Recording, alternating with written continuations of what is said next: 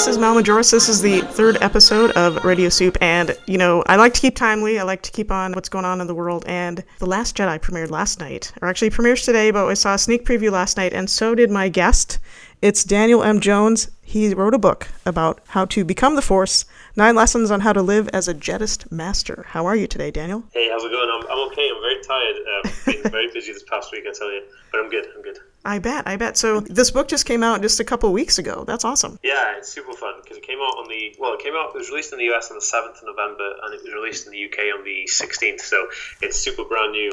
It's been a whirlwind. So the movie just came out. So first of all, and before we get to the book, what do you think? And this will tie into everything. What do you think that Luke said? And this is not a spoiler to anybody because I don't play like that since the movie just came out, and I know a lot of my friends haven't seen it. What do you think about when Luke said the end of the Jedi is near or is here? I think he's a bit deluded because remember he has been in exile for a while.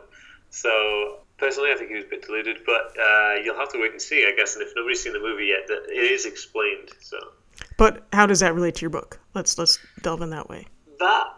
It doesn't really relate. Well, it frightened me a bit because I thought, here I am, I've written this book on how to live as a Jedi, and now like the Jedi are going to be cast out of the Star Wars franchise. I thought, damn it! It's not like that at all. And I was pleasantly surprised when watching the movie. Yes. I have nothing to worry about. So you have 9 lessons. Can we expand on some of those? I know you said we'd probably be here all day, but I think. What we'll do.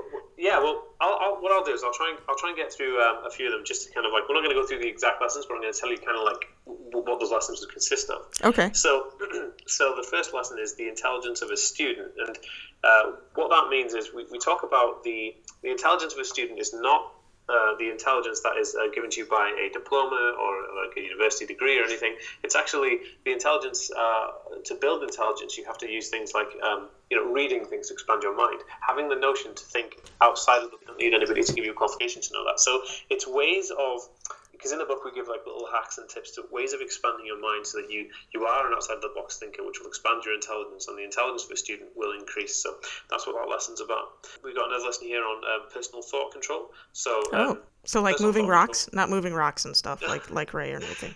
Am I going to be able to move my Jeep? No. Is that what you're saying? Like with my mind? It's kind of like personal thought control is kind of like you have involuntary negative thought, mm-hmm. but you can have voluntary positive thought. So just like Qui-Gon Jinn is always like steady the mind or calm the mind, the Jedi is, and it's having that attention to your thought constantly, just like the Jedi do in the movies, is to make sure that it's always positive, so that they're clear, focused, and ready for action. So it's a lot of little daily routines that you can do to kind of focus your mind and get control of your personal thoughts. So that's a very cool chapter and a cool lesson. I like that because a lot of people get bogged down by negative thoughts. I'm sorry, They don't realize that like one positive thought or one positive thing that somebody does to them or that you can do during the day can totally change your mindset. Absolutely. One of the first ever teachings I did was to tell people, no matter what, go out and do something that will make somebody else happy. And it's kind of like that lesson where, you're walking through an office or high school or wherever, the street, and you see somebody say, hey, you look absolutely fantastic today. That person's going to glow and feel absolutely amazing, and that will resonate with you as well. And then you'll radiate that. You'll be like, God, I made that person feel so dope. It's going to be awesome. And it's kind of like that is the experience of an external stimuli through emotion or the force or whatever you want to call it, and it's a great lesson to do. And just little things like that can change your entire life, and someone else's. And absolutely, because I seen this. It was a great little piece.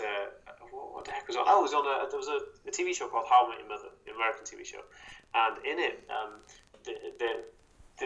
these people have an argument about who loves who and stuff, because they're in a couple, once the person hasn't said I love you, so this other person said, well, I say I love you to anything. And so basically this guy walks past and they're in the Empire State Building at the ground floor, and he says, oh, I love you, man, and gives this guy a hug. And the guy says, oh, thank you so much, I was just about to go up there and jump, but you've made my life so much more worth it now. And it's just that was a silly slapstick kind of joke they put in there, but it was a great example of how just a little positive action of love can actually change people's lives, and that was a fantastic little piece.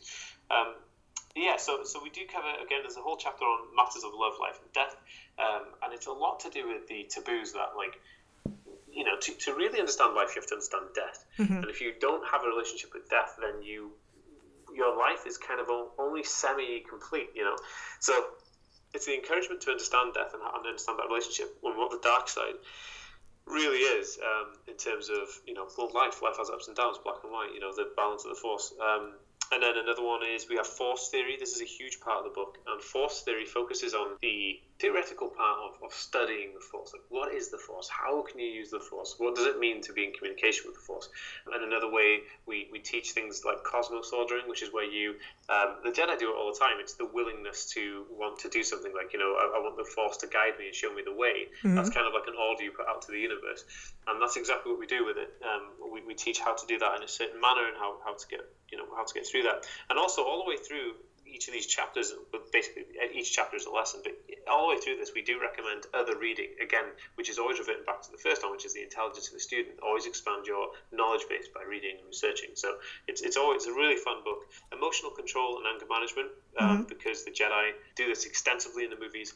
There's a lot on emotional control and stuff, because a lot of people act on impulse with their emotions, and it causes all kinds of negative actions. So it's understanding what to do before, right. You know, kind of like, do you remember in, I think it's the Revenge of the Sith, or the Clone, or Attack of the Clones, where Anakin is running after a bad guy who is he was sneaking into the princess's bedroom, and he goes after him, and there's Obi-Wan Kenobi and Anakin having this huge brawl in the street, and then the guy runs into like a nightclub thing, and then Anakin tries to run into the nightclub, and Obi-Wan stops him. He says, "Look, Anakin, he went in there to hide, not to run. Why are you running in there?" And it's that kind of attitude to think, okay, think carefully before doing an action, because that action will have an equal or opposite reaction, right. And it will also have consequences. So, yeah, it's cool. We do talk about martial arts. We do hit on that. Why martial arts is important, because of the spiritual aspect to it. Do you do any martial arts? I do. Well, actually, in the book, I talk about my upbringing. My father is a martial artist. He's been a martial artist for about 35 years. He invented his own style of karate, and he also has 5 black belts in Wado karate. And he's a very, very interesting guy, actually. So I grew up in that environment, did a lot of karate growing up, and he also introduced me to Tai Chi when I was quite young, and then I kind of really didn't do much with it until I started getting really into it in my teens, and then in my early 20s I was really into Tai Chi, and I love doing Tai Chi. So Tai Chi is probably one of the ones I do most often, and every now and then I'll do some more karate, but more Yamashima, which is his style of karate he created. What kind is that? Like, what is it? So Yamashima is a mixture of boxing, street fighting, and traditional Wado karate. Oh. So it's kind of like, it's a practical self-defense karate. It's fascinating, actually, and he developed it about 30 years ago. It's still going today, which is taught in a few different clubs around Wales where we live. So it was it's cool. It's bizarre to see, you know. So we talk about counseling and stress management.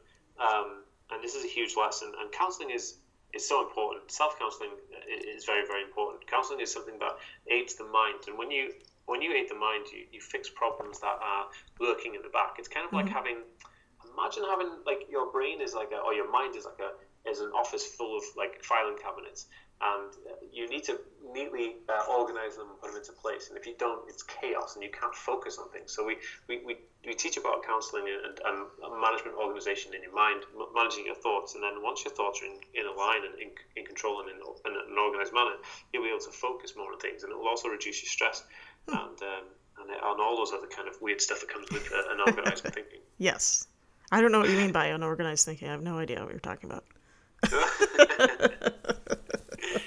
Oh man, do you know what? It's funny because I always refer to my book, because, you know, nobody's perfect, right? And I always revert to my book to see what I wrote, because sometimes it's difficult to learn the lessons that you teach. You know, it's very difficult to do that sometimes. But yeah, I always refer to the book for that, because I always find myself slipping. But, you know, damn it, I gotta go back on.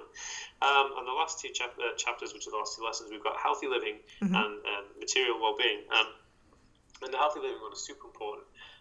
So I'm a chemist, like I have a degree in chemistry, and so one of the things that I'm really big on is, you know, how to what goes in your body is so important. Yes. So I'm like I'm like a big kind of like food nut. So I'm a vegetarian, but I don't tell anybody that you have to be vegan or vegetarian. I'm just saying that like I'm a vegetarian by choice because I have a beautiful relationship with animals. I love animals,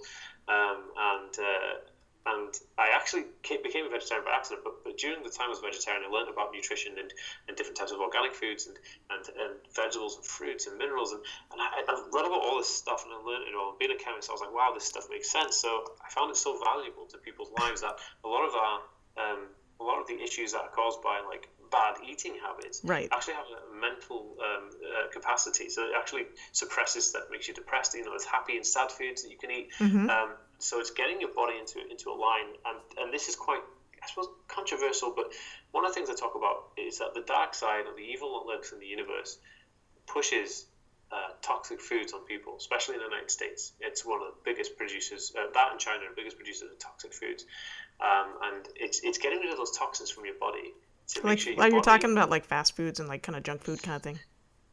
It's not so much the fast foods; it's how what the foods are comprised of. So look, I mean, there's nothing wrong with fast food if you have it in moderation, right? Everyone likes a hamburger every now and then; it's great. But what I'm trying to say is that if your hamburger was 100% organic grass-fed ground beef, and your potato chips, what you call French fries in America, were actually made from an organic potato grown with no pesticides, and maybe cooked in coconut oil.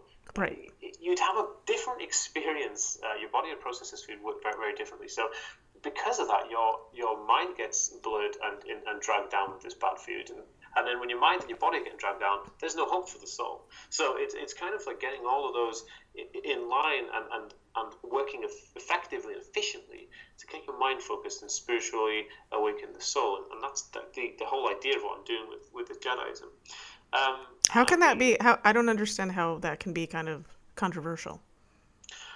Controversial in the fact that if we delved into the, I said that those foods exist. Mm-hmm. A lot of people would say those foods exist because they're cheap to make, they're very addictive, and they just taste great. Right. But the controversial side would be that is not the reason you are being fed those foods. The reason you're being fed those foods is because you become lazy, unable of critical thinking, and will go along with anything. It's like that age-old thing. I don't drink alcohol. I don't take any recreational drugs. I'm a strong campaigner for cannabis for medical use because cannabis is amazing. But I don't take cannabis. I'm just saying, like, I would treat people with cannabis if they need it. But one of the things is that alcohol, and this is the example I said, right? If you're a government and you want to control a populace, or you're a person, you want to control somebody, who's going to be easier to take advantage of? The guy who is drinking water, is able of critical thinking and pointing your flaws, or the person who's completely wasted every weekend, who doesn't even know their own name, and then gets up and just goes to work and joins the rat race again?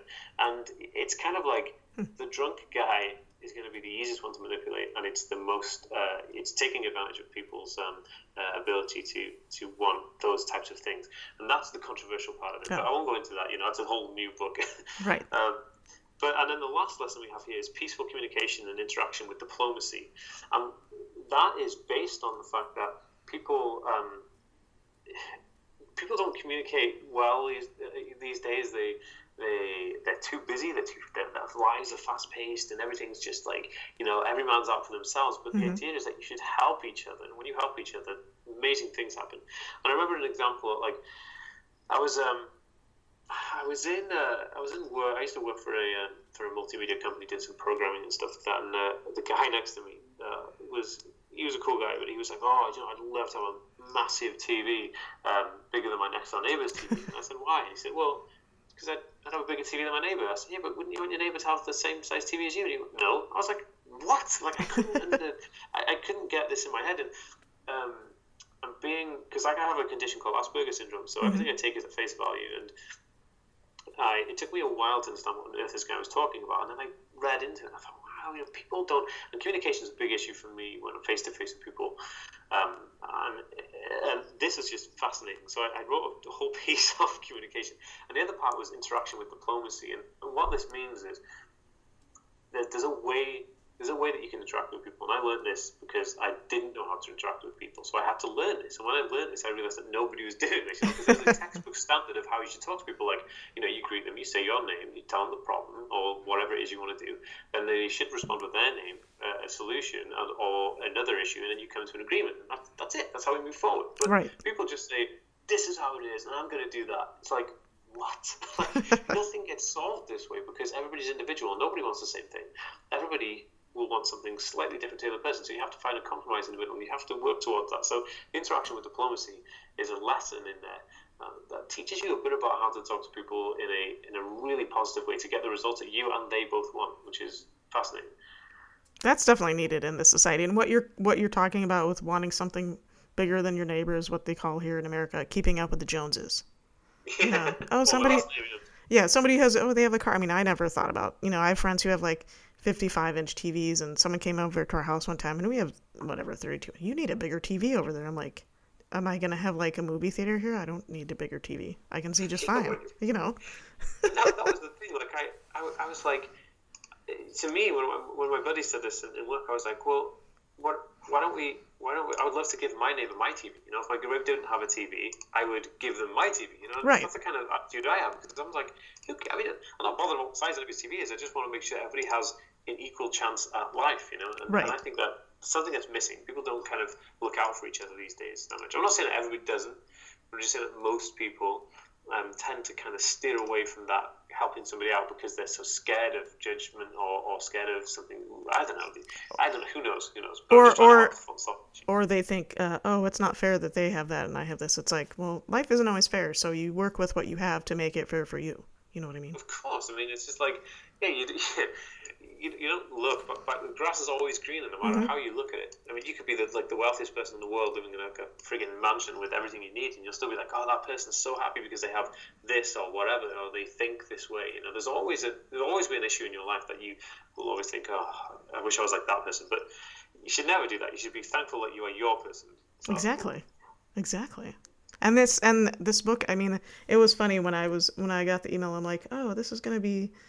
I thought this book was something totally different. I thought it was more like a, not science fiction, religious-y kind of thing, but it's.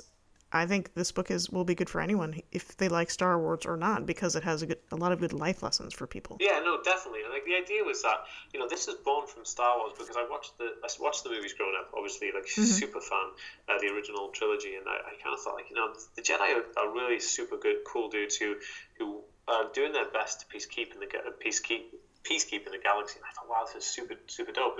But not only that, but they were really. They were self-aware, and the self-exploration. They knew who they were, the knowing of where they are in the universe, what they're supposed to be doing. They knew all those things, but they still had questions, about life, love, and death, just like anybody else does. But they were a really good example of what to aspire to be, and that's why I set up the Church of Jedi, because it's like, how can we get people to really be the best they can be? How can we get people stoked about being alive? And how can we get people to urge themselves, to push themselves towards their dreams, and don't just settle for second best or security, because security doesn't exist. It's just a fictitious kind of illusion that you think this is secure. And I always say this, like, one of the things I say to people is, go out and do whatever it is you wanted to do in life, because you're only alive for a short period of time. Look, we have billions of years of darkness, nothingness, and then for a split second, bang, you appear, and you're just here, you're born into the world, it's amazing. And then in quickly the blink of an eye, you disappear again back to nothingness. You don't want to just spend your whole time, boringly doing something mundane. You want to get out there and just do everything that you imagine to do. And Alan Watts, which is he's a famous Zen Buddhist, and he's dead now, but he actually said a great line. He said, why spend your life? He said, I'd rather have a short life filled with happiness than a long life filled with misery. Because exactly. It's such a brilliant line. And I've seen this great example. I don't know if you've seen Jim Carrey doing the speech in the school he did.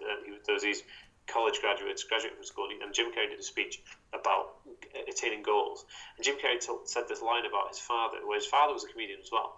But his father was a comedian on the side, and he was kind of working this job as well, part-time in an office. And then the opportunity came to take up the office full-time, and then he wouldn't have any time for his comedy, but he was really good at it, and he was making some ground. So he said to his wife, look, we've got the kids now, and I feel like the jobs with most security is going to be the office job. And she said, yeah, but what about your dreams? He said, well, money and security comes first, and I've got children, I've got to be respectful, I've got to be responsible for this. So he went to the office job. 6 months later, the office closed down and he was made redundant. So it was just a great example of he should have just gone after his dreams, because nothing is ever secure. Exactly. Everything is as secure as you make it. You just go out there and do it. So this is one of the things I preach in this book, and one of the things I preach in all the conferences and talks I do. I say, people, just do it. Like, what do you want to do with your life? And great, Alan Watts said something fantastic as well. He said, look, forget about money for a second, right?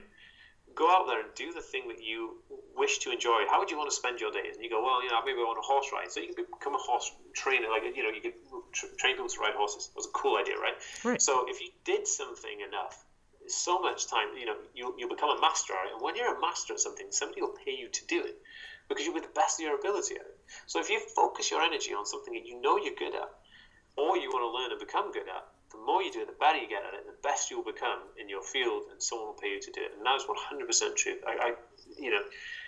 You can't get any clearer than that. That's true. And now let me ask you, you have the Church of Jediism. How did that, do you have an actual building, or is it more of like meetings? How did that come about? Sure. Well, there were two questions. One, the first question, do we have a building? No, we don't have a building yet. Mm-hmm. Okay. And the second question was, how did it come about? And how it came about was, I had been a huge Star Wars fan.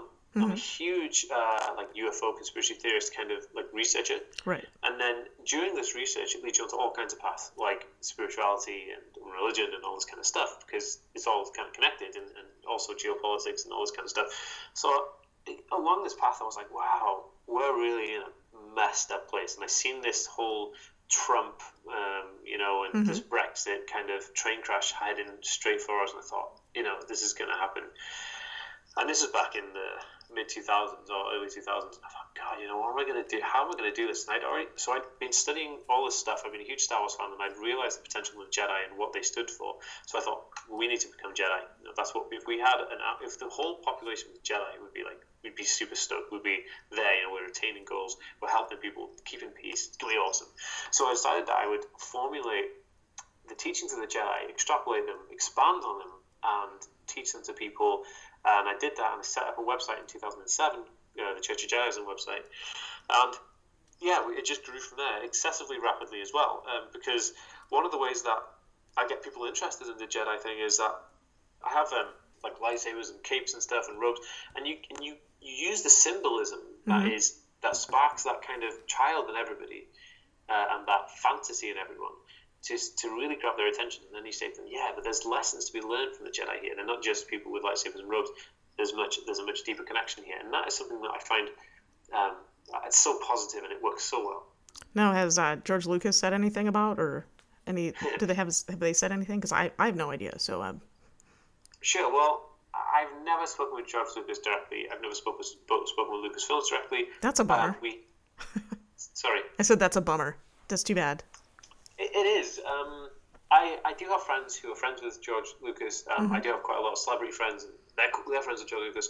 And I got some friends who are in Star Wars and who've been in Star Wars. And it's kind of like, I've never made the connection directly to George. Maybe one day we'll cross paths. It's not a priority of mine. But I will say that we have had legal dealings with Disney, and we had to do this to clear some stuff from my book. So and it was really cool. We had this lawyer guy, and he set the whole thing up, and it was great, and Disney were they're very cool about it, but hopefully they ain't going to sue me, so this is a good thing.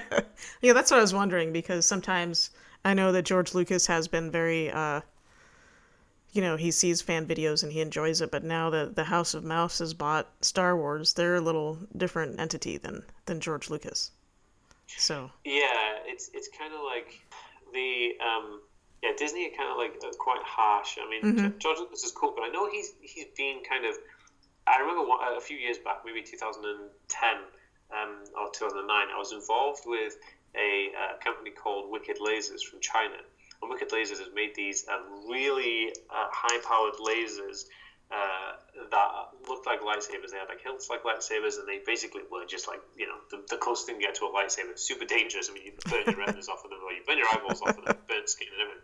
Cool. But then George, it was super cool. I actually have a bunch of them here, and I'll tell you how I got that, because the company contacted me and said, look, you're the guy, leader of the Church of Jediism, we need some help, because Lucasfilm are on our ass and they're trying to sue us for using this thing. It's like a lightsaber. And so basically, I was like, how am I gonna help these people? So I got my fan base, basically, or the membership base online to say, you can't do this, it's not like a really lightsaber, just to really help them put some pressure behind it and say, you can't sue people, it's not very Jedi-like, blah, blah, blah. Anyway, it worked. Oh, and I like that. They won the case, and they made a cartoon with me in, which is it's really weird. If you, Google, Wicked Laser Jediism, you'll find this weird cartoon where they put me in this cartoon and I come down, I fly from the sky, and I help save them from George Lucas. It's always really weird. But because of that, then they sent me a bunch of these lasers in the mail, and they're like $300, $400 each. I was like, holy smokes. Wow. But they're super dangerous. They also sent me the goggles with them as well. But I'm a scientist, I'm a chemist, I've dealt with lasers extensively. I'm way more capable of dealing lasers, handling them safely, so that was no issue. But I was really kind of like, oh my goodness, they actually sold these things. Maybe it was a wrong decision to help these things out. But it was cool. That again was the only other connection I had to kind of a legal team. But other than that, it's been all right. It's been easy peasy. Everyone's kind of just said, oh, it's a good laugh, and they leave me to it. Oh, that's good, because like I said, you worry about now that a major company, they might not have as good of a look, like, oh yeah, Jediism as much as George Lucas would, because he gets it because it's his baby. Yeah. Whereas yeah, exactly. Disney, there's our legal team and this team and all these other departments where you're just like, oh my gosh. Yeah, I think I don't know. I think I had, like I said, Disney haven't kind of really gone at us, but I think maybe in time, if my site keeps growing in popularity and the book sells millions, and they may be like, hey, this guy's stealing my idea. And I don't know. I'm not really stealing anything, but I don't know. It's interesting. Maybe more to come. I don't know. Okay, and so the last question I have: Star Wars Land. Are you going to come to America and see it when it's open at Disney? Probably 100%. I love America. I think it's a great place. People are fantastic. The food's great. And it just has a vibe in America, and I love going there. So, I've just been to. I don't know where you're located, but whereabouts are you? I'm in Michigan. Oh, Michigan. Okay, right. So I've never been to Michigan. I've got a lot of friends over there, but I was last in the States in July last year. I was in San Francisco. Okay. And that was super, super fun. But yeah, I will definitely be coming over there because I want to come over there for an excuse anyway. So I think that is going to be the perfect opportunity, perfect excuse. And hey, maybe I might be able to work something out with Disney to, I don't know, maybe I can do something with them. That would be nice. I was talking to a friend of mine, Adam Bray. I don't know if you know him. He's written some Star Wars books. And we were talking about Star Wars Land, and he's like, yeah, if they could I would just live there, and I could be like their guide to talk about Star Wars. And I'm like, that would be amazing. Just live in one of those AT-ATs or something, and just come down and just talk about Star Wars. And I don't know, that would kind of be like a dream thing. Like they could build a Church of Jedism, and or part of it in Star Wars Land, and you could you could make money talking about how you could help everybody. It may be something that it can happen. They do have this Jedi Academy or something in Universal Studios, I think, where they train little kids with lightsabers and stuff like that. And I thought it would be really cool because of the status we've got and my kind of pseudo fame, be it Z listing, but we'll still take it as fame.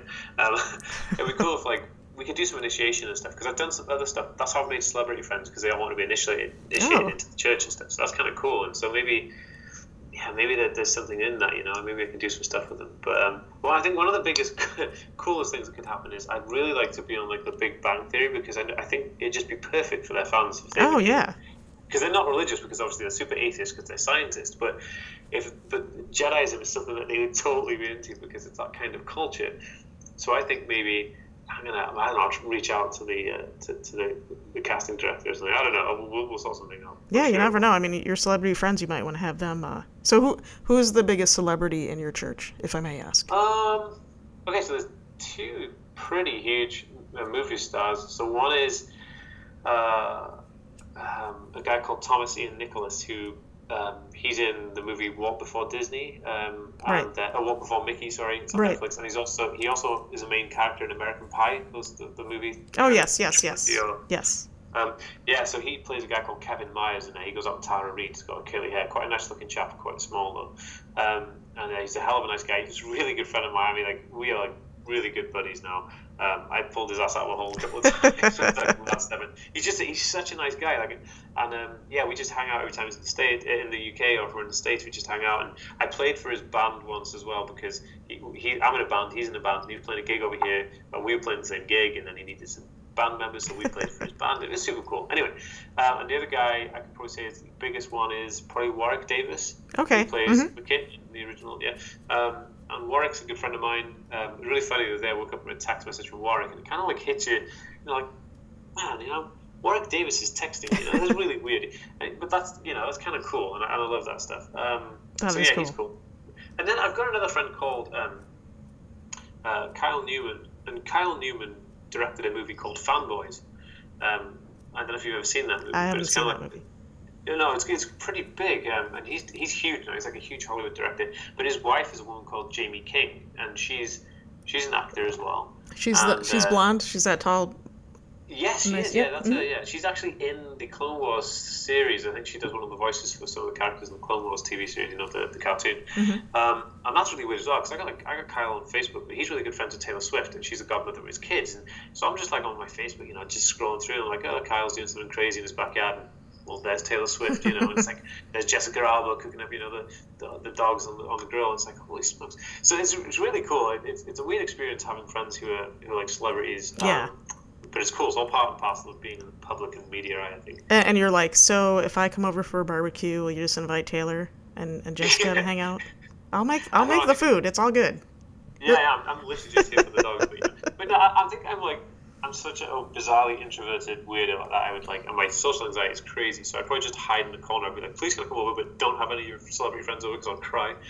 But I think I worked in Hollywood for a while, and I think celebrities like it when you treat them like normal people. Like, you're not like, oh my god, it's Taylor Swift, I'm just gonna stare at you and drool. Or you would probably talk to Taylor about music, but then not be all like, oh my god, you're track number 5 on your album was my favorite ever.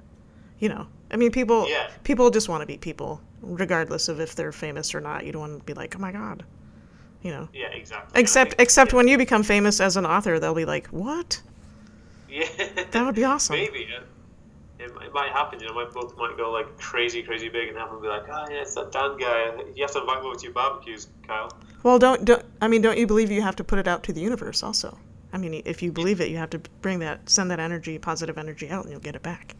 You absolutely do. I actually have a vision board here right in front of me that actually says that on it. So it's cool. The book is going to do very, very well. Yes. And especially this year. You should send it to, I think you should send it to Daisy Ridley. Daisy? Yeah. So who's Daisy Ridley? Ray. Am I not getting, come on. Sorry.